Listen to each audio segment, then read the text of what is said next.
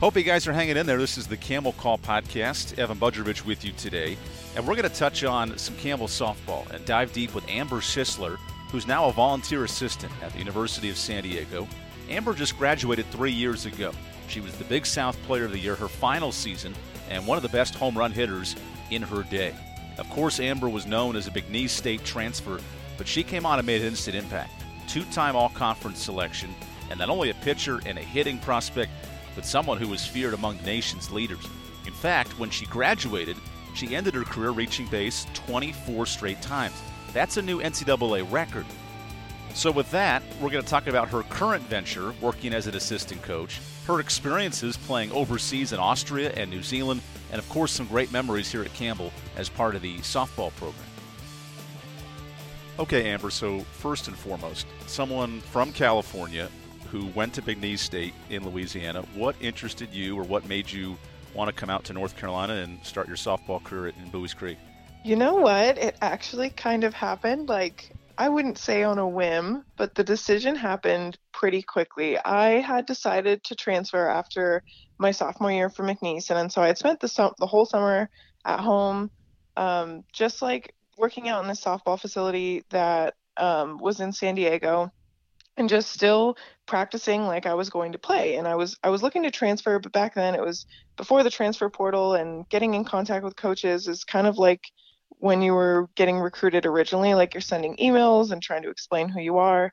But Coach Bradley was out in California recruiting for travel ball, and he was up, I think, in Rosetta Canyon, which is about an hour and a half from San Diego. But I guess he had known the owner of the facility that I work out at all the time, and they knew I was trying to transfer. And so she calls me up and she was like, "Can you be at the facility in an hour? There's a coach that wants to come see you." So I was like, absolutely. So we did a little private practice, and I hit, and he really liked what he saw. And part of my whole transferring situation is kind of funny to me. I think it's funny, but so when my freshman year, I was a bullpen pitcher. I never saw any innings. And then my sophomore year, I didn't actually pitch. I didn't throw at all. I didn't practice.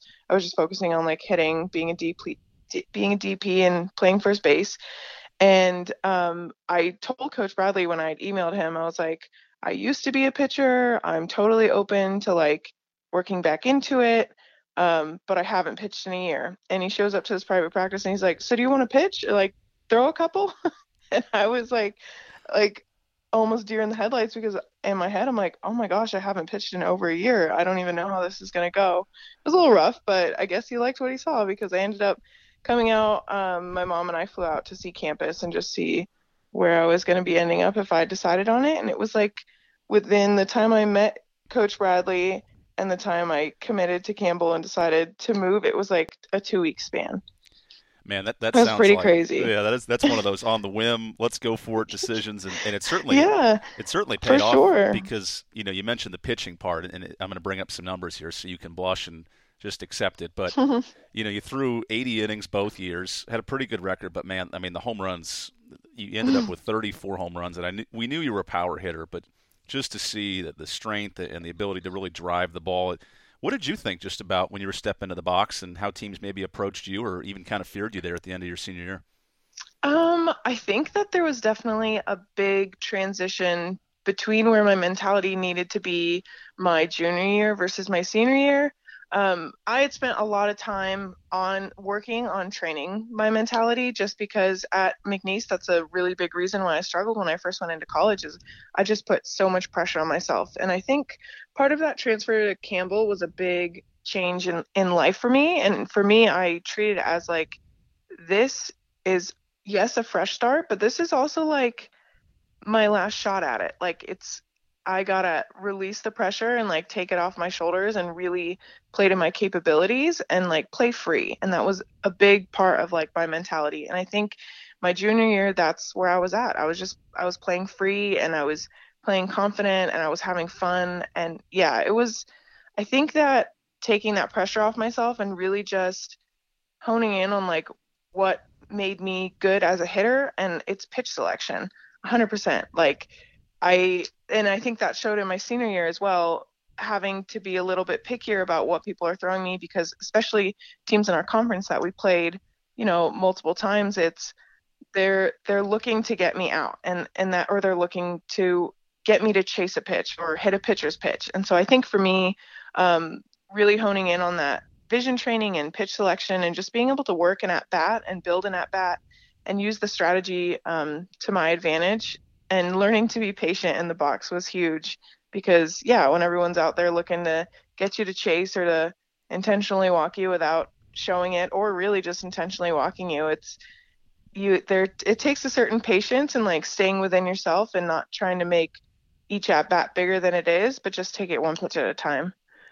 It's neat too because at the end of your career, and this mark is still the record in the country, but you reach base in 24 straight at bats. I know a lot of that was intentional walks and things of that nature, but what was it like just from a confidence standpoint, walking up and knowing, hey, it's tough to get me out right now, and I'm rolling at a pretty good rate? I had no idea that I was going for that record, and I think the coaches knew. They're like, we're not going to tell her, because I think Coach Staley knew, and she was the first one to bring it up to me. She's like, so you knew, right? And after the season was over, I was like, no, I had no idea. But I think just the approach of like it really comes back to that like pitch to pitch mentality, like not trying to do too much with what you're given. Like if you're going into the box and you're thinking about the result of the game or the result of season, or even thinking about your own stats, it takes away from what you're able to give to that at bat. And I would even take it smaller than that at bat. Each pitch, like understanding where you're at, where you're feeling, what the pitcher's throwing you, and just keeping it like pitch by pitch really simple, is the best way to approach it. Because the bigger the picture in your mind when you're in the box, the more that's on your plate and the harder it is to chew and the heavier it could become for you. So really just keeping a simple approach for me, I think, was when I was at my best. Did that always happen? No, I'm a human being. I like to look back and talk on it like I had this really tough strategy, but really I think my teammates held me accountable too. Madison Herring was a godsend in my life. Not only is she still one of my best friends, but she was, I don't know, there's still pictures of her. She would give me pep talks basically before every at bat. And she would be like, keep it simple, keep it small. Like, you got this, you can do this. And I think that, yeah, having great teammates to hold you accountable and keep it smaller picture instead of thinking too big was definitely a good thing as well. And we've chronicled her story a bunch with Madison and what she was able to overcome. And I'm thinking of girls like Tasia DuBois that you played with, and gosh, Mm-hmm. just even thinking about that first year in 16 when you guys kind of came out of nowhere and made the conference final, and I think you blasted 4 or 5 home runs that week, and all of a Mm. sudden you're playing with in a conference championship. I mean, did you guys expect that? And then as it's all unfolding, what's going through your mind? You know what? I think in a way we knew we were capable. That season there were a lot of games that like we lost because of something small. And it's like those correctable things where you're a better team than you're showing that you are. And I think that there was just like a little switch right before we went to conference tournament. It was kind of like what do we have to lose mentality? Why not us? What do we have to lose? And I think that we kind of just banded together in this, yeah, why not us mentality. Courtney Roberts was out there pitching her heart out. I mean, that was her senior year, and in that conference tournament, she just lit it up. And same with Katie. Like, they were just tough to compete with. And I think that there was just that string in the lineup of a lot of hitters that were playing like really good games, having good strategies. I mean, it was Rachel, it was myself, Caroline, and Megan Mazingo. Just that little piece in the lineup of like back-to-back hits, Madison, it just all comes together, and it was really fun. And I think that once we got that first taste of like beating a couple of teams that had beat us earlier in the season, it was like, okay, we can do this. And then we beat Longwood that first time we played them, and we're like, all right, let's go for it. I mean, the last game didn't really go our way, but to have a run like that after a season that's here and there and not your strongest, I think was a really good way to finish that off. And I'm glad that like Courtney, a senior, could have that her last year. I want to pull back the curtain a little bit because your final year we're in Farmville, Virginia for the conference tournament. It rained a boatload. That was just Yes. part of it. But you guys were really big into face painting that year and putting CUs and little camels and all the different stuff with glitter and whatnot. And I don't remember who tricked me into it, but someone was like, "Well, Evan, you got to do it, right? If you're filming, in the dugout or whatever." So I still have the picture somewhere on my phone, but I have this big CU with orange and gray glitter on my face, and it just made me think about, and kind of the camaraderie of the group is sort of where I'm going here, but just the energy of softball obviously is very infectious. But what did you enjoy about it, and what kind of stood out to you about this group? I think that there was a lot of like just over the top energy at Campbell as a group. Like we were all some very strong personalities. On the team, you just had girls that were like, "You are not taking me down. Like this is gonna be a fight." And just that internal energy of like, if you get punched, you're gonna punch back is really good for a team.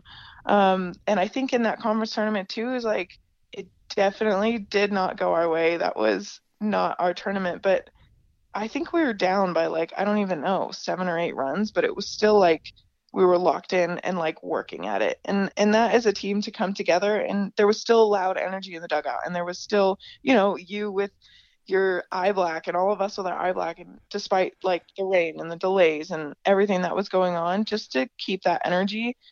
At any point, if a team loses hope in what they're doing or loses the belief that they are capable, it's over for them. And regardless of if we won or lost, I don't think we ever lost that belief in ourselves of like, you know what, we're down by 7 runs, so what? And you just keep pounding at it. Does it always go your way? No. But it was just a group of fighters of strong personalities. It was definitely fun. I've always wanted to ask you, because that season you won the Player of the Year in the conference, both for pitching and especially for hitting. And I know coming in, you had talked to a lot of us about how, hey, I just want to fit with the team. I want to make sure I'm getting playing time, this, that, and the other.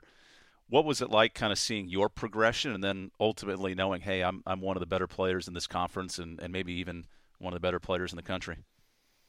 I think that I really I just focused on myself and didn't let like the accolades or anything like that really try to get into my head. Like you could ask my teammates from the day I showed up at Campbell until the day I left, like extra work and getting extra swings in and like taking the time for myself outside of practice was huge for me. And the the consistency with that not changing. Like after my junior year, when I did have some success, like I was still grinding. There was never a point where there was this arrival or being good enough or like, hey, I hit this many home runs or got player of the week or whatever. Like it never derailed me from focusing on being my best. And I think that that was something that chasing your best and being in the pursuit of your own path has a lot to do with how successful you can be. If you're trying to chase somebody else's standards or you're just trying to be better than the next competitor, you're setting your bar at their level. Whereas if it's me trying to take my best swings and have my best at bats and like do what I'm capable of doing and what's in my control, I think that it can definitely have a big impact on how you play. And I saw that in player of the year and everything like that was like, it's such a sweet thing because there was so much adversity that I worked through not only in my softball career but personally when I was at Campbell, and to be able to come out of that on the other side with you know accolades or accolades, but it was just a sweet taste to me to know that you're getting rewarded for the process, and that doesn't always happen and to get rewarded for the process. But that was like not just 2 years at Campbell, that was 4 years of hard work of being a college athlete. And definitely that senior year going out on that high note was such a cool experience, and I'm super thankful for it. I do want to ask you as well before we dive in to Austria and all that fun stuff playing professionally, but at the end of the year award show, the Camis, if you will, um, yourself and Melissa Tuller had a chance to hand out the Amanda Littlejohn Award to Madison, one of your good friends and someone who had overcome so much in her life. And I guess I'm just kind of curious, you guys had been together for years, and maybe I don't know how much everyone knew about her condition and having to basically check in with the trainer every day and make sure she was ready to go. But just your thoughts on being there to exchange a trophy with her and more importantly, just kind of share her story and give a chance to live it out with her. I think that having that light shed on her story was such a big moment just because not a lot of people knew what it was really like for her. I was very close with her and we were very close friends. Like I was at her house for Easter, celebrating with her family when she first, I think the first night she went to the hospital for what ended up being the blood clots. And so, like, I was so close with her, so I was checking in and realizing what was going on. But a lot of times when that first happened during season, the team is very locked in on like what needs to be done. If she's not there, we're still trying to win games. And so that was like the mindset of, I would say, like 95% of the team. But after coming back her sophomore year and realizing, I think that for a lot of the girls on the team, that was the first time that they had heard the insight on what actually she went through and what she had to overcome, and still showing up and getting out on the field and doing what she could. And there was definitely days that she was in a lot more pain than other days, and just what she as a person was willing to push through. And it was always to benefit the team. Like, she was always doing the best that she could do with her body with the team in mind. And I think that just having that super selfless mindset, I mean, we're really close friends anyways, but just having that super selfless mindset to know that you have a teammate that has your back that thoroughly, that they're willing to put their body and their health on the line, like get a rib removed, but I can still play softball. Like, that was her mindset. It's inspiring. And for other people to be able to see that, I think is huge. And to be the one handing her the award and knowing how close we are, it just, yeah, she deserves every bit of that and more. She's awesome. And it had to be neat personally yourself, not only to see her, but then, once you graduate from Campbell, you're saying, hey, what's the next step? There's a bunch of different ways to pursue professional careers, and we've seen it in the basketballs and the golfs of the world, but going overseas to a country in Austria, which to many of us was, oh, okay, they have a softball league. It was kind of more of a, shock Right. value and excitement. I'm curious your thoughts just going into it and what you learned playing not only in that league but excelling and continuing to play. I think that having that opportunity, we come back to like the whim of things that happen in my life. Sometimes I feel like the luckiest person in the world because a lot of things just fall into my life, and I'm very grateful for them. But how it all happened was I saw one of my friends. She played at Chico State, which is D2 here in California. I had played travel ball with her, and she was a year older than me, so she had posted all these awesome pictures of her traveling and playing overseas. And so I kind of just messaged her and I said, Brooke, how'd you go play overseas? Like, how'd you do that? And she said, you know what? It's a really word of mouth thing because being recruited from the States, there's only like a handful. And yeah, so she said, like, let me put you in contact with someone. And she knows a lot of people in softball Europe, and it'll see where it goes. And it was Martina Lackner, which ended up being one of my teammates.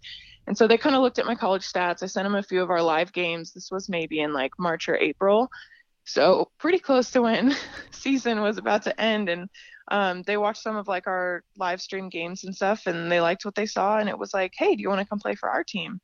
And at the time, I didn't even have a passport. I had to go get my passport made. I'd never been out of the country.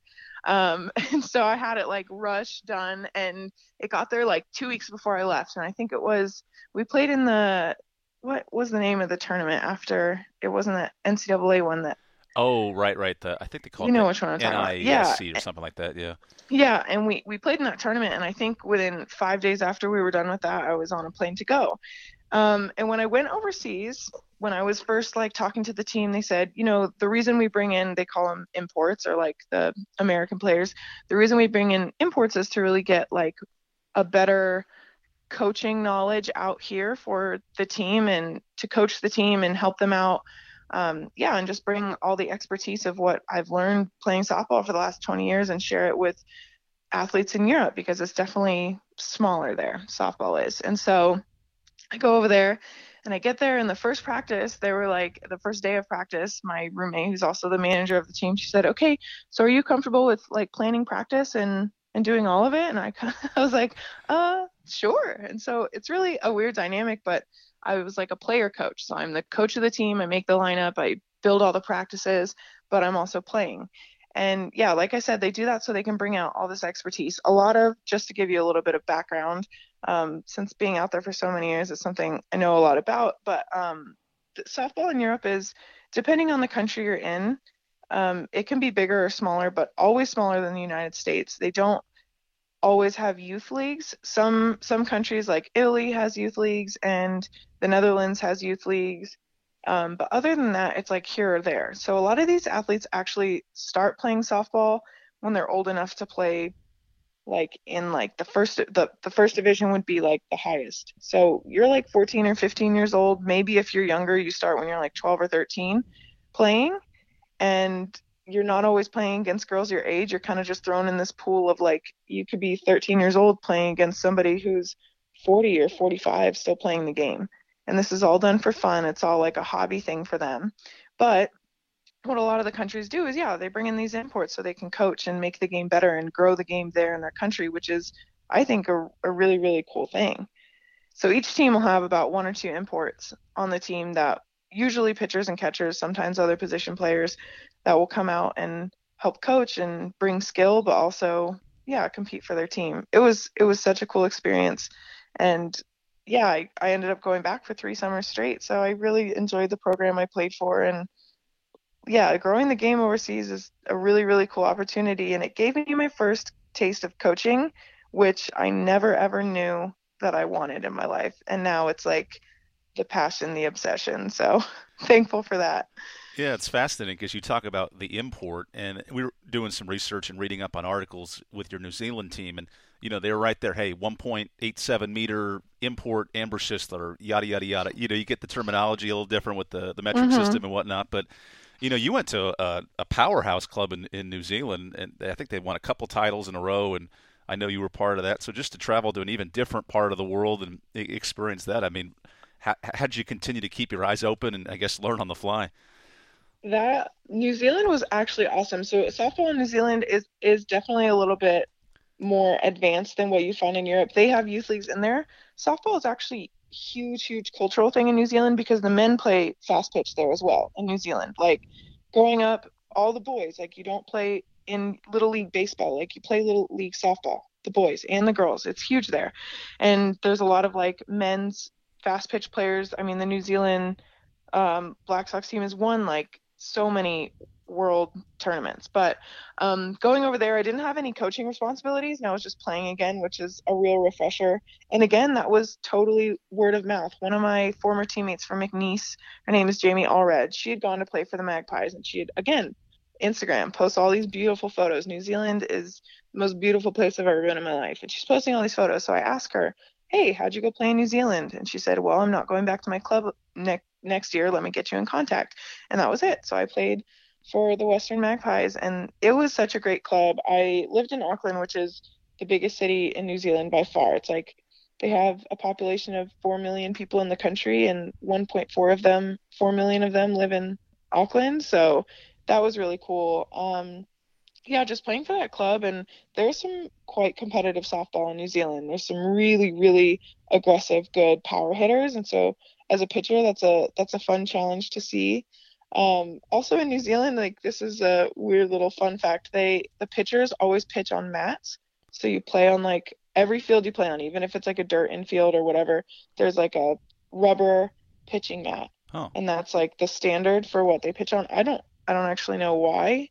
I just got there, and being so tall, like there'd be some mats I'm stepping off of and some I'm staying on, and it was kind of funny. But that's, yeah, just like a little difference there. But New Zealand was awesome. It's definitely more competitive than the softball I found in Europe, which was definitely fun.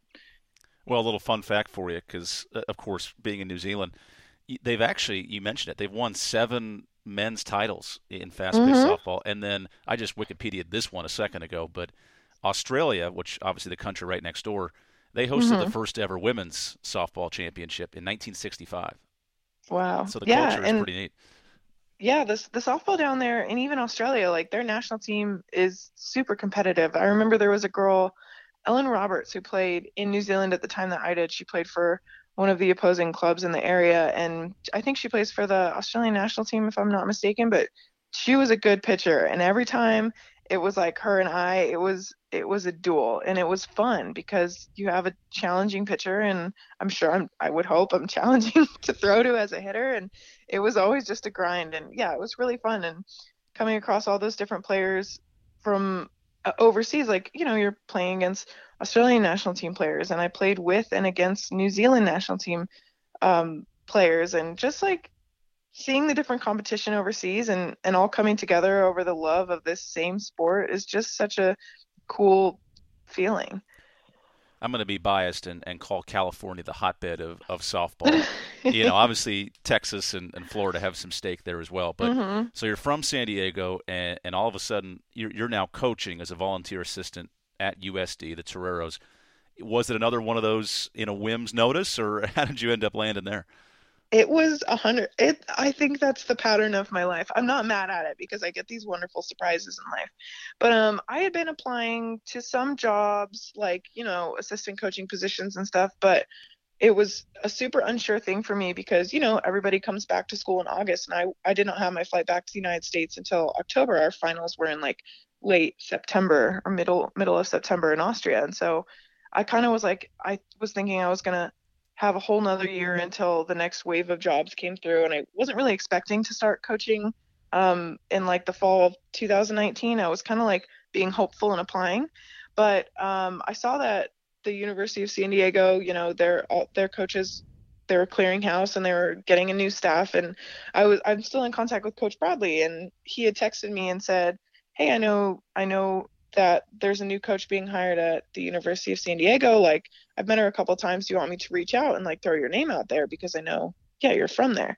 And I was like, I don't come back until October, but might as well like, yeah, put my name out there and we'll see what happens. And I ended up getting an interview and yeah, interviewing in like the middle of the night in Austria, but it was the daytime in California. And I had a really good conversation with Coach Pasol. She is such a good role model, and I'm super thankful to have landed this position. It's her first year here. She was at Southern Oregon and last year won the NAIA national championship with Southern Oregon. And so she came down to California after being there for 5 years, and she has a passion for chasing excellence and doing things the right way. And like, she really believes in the process, and just to be able to coach under a coach like her is really inspiring. And she just, yeah, sets a really good example for what I want to chase in my career.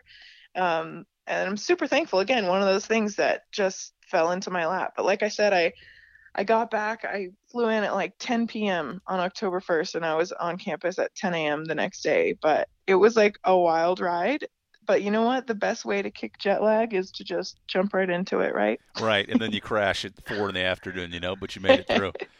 But I did make it through, yeah. Amber, my final thought. I know you mentioned that you were coaching and playing in Austria, so obviously you kind of got thrown into the fire of the coaching side. Now that you've been doing it for 6, 8 months, a little more on a full-time basis, what have you liked about interacting with kids and coaching them? And I guess, too, how have you developed a coaching style or learned to implement that in your day-to-day? I think one thing that I enjoy more than anything about coaching is that the realization that it is so much bigger than the game, and it is so much bigger than the game. And I think that that's why a lot of coaches are involved. And 100%, are you out there chasing to be your best and win games and put up a fight? Absolutely. But when it comes down to it, like the day in and day out, like you get what, 56 games in a season, but you train, the rest of the year for those kinds of things. And it changes from the athlete's perspective. It really builds them up as people, and it gives them life skills that are just like, you couldn't trade them for the world. Things like time management and teamwork and integrity. All of these really big character traits are built through pounding your craft in this sport, in a lot of sports. And so I think that for me, now being on the coaching end of it and realizing that you can have a hand in making an impact in someone's life in a positive way is such a cool feeling. And I think that one coaching style that will probably always be by my side, because it was something that I personally also went through, is just like building up your mentality and confidence, and understanding that preparing the mental side of the game, it sometimes feels like an uphill battle, but it's so important. Getting yourself right mentally to be able to perform, and just being able to help players out with that as a coach. It's kind of like a full circle feeling of being able to give them the advice that I know I needed when I was struggling mentally with my confidence and putting it out there on the field. And so having a hand in that, I think, will always be a part of my coaching style for sure. Well, Amber, that's awesome. We want to obviously hope that everyone's healthy and you can get back to coaching here soon. But otherwise, we appreciate you jumping on the podcast. Yeah, absolutely. Always love supporting my alum. Perfect, Amber. Thanks again. All right. Thanks so much.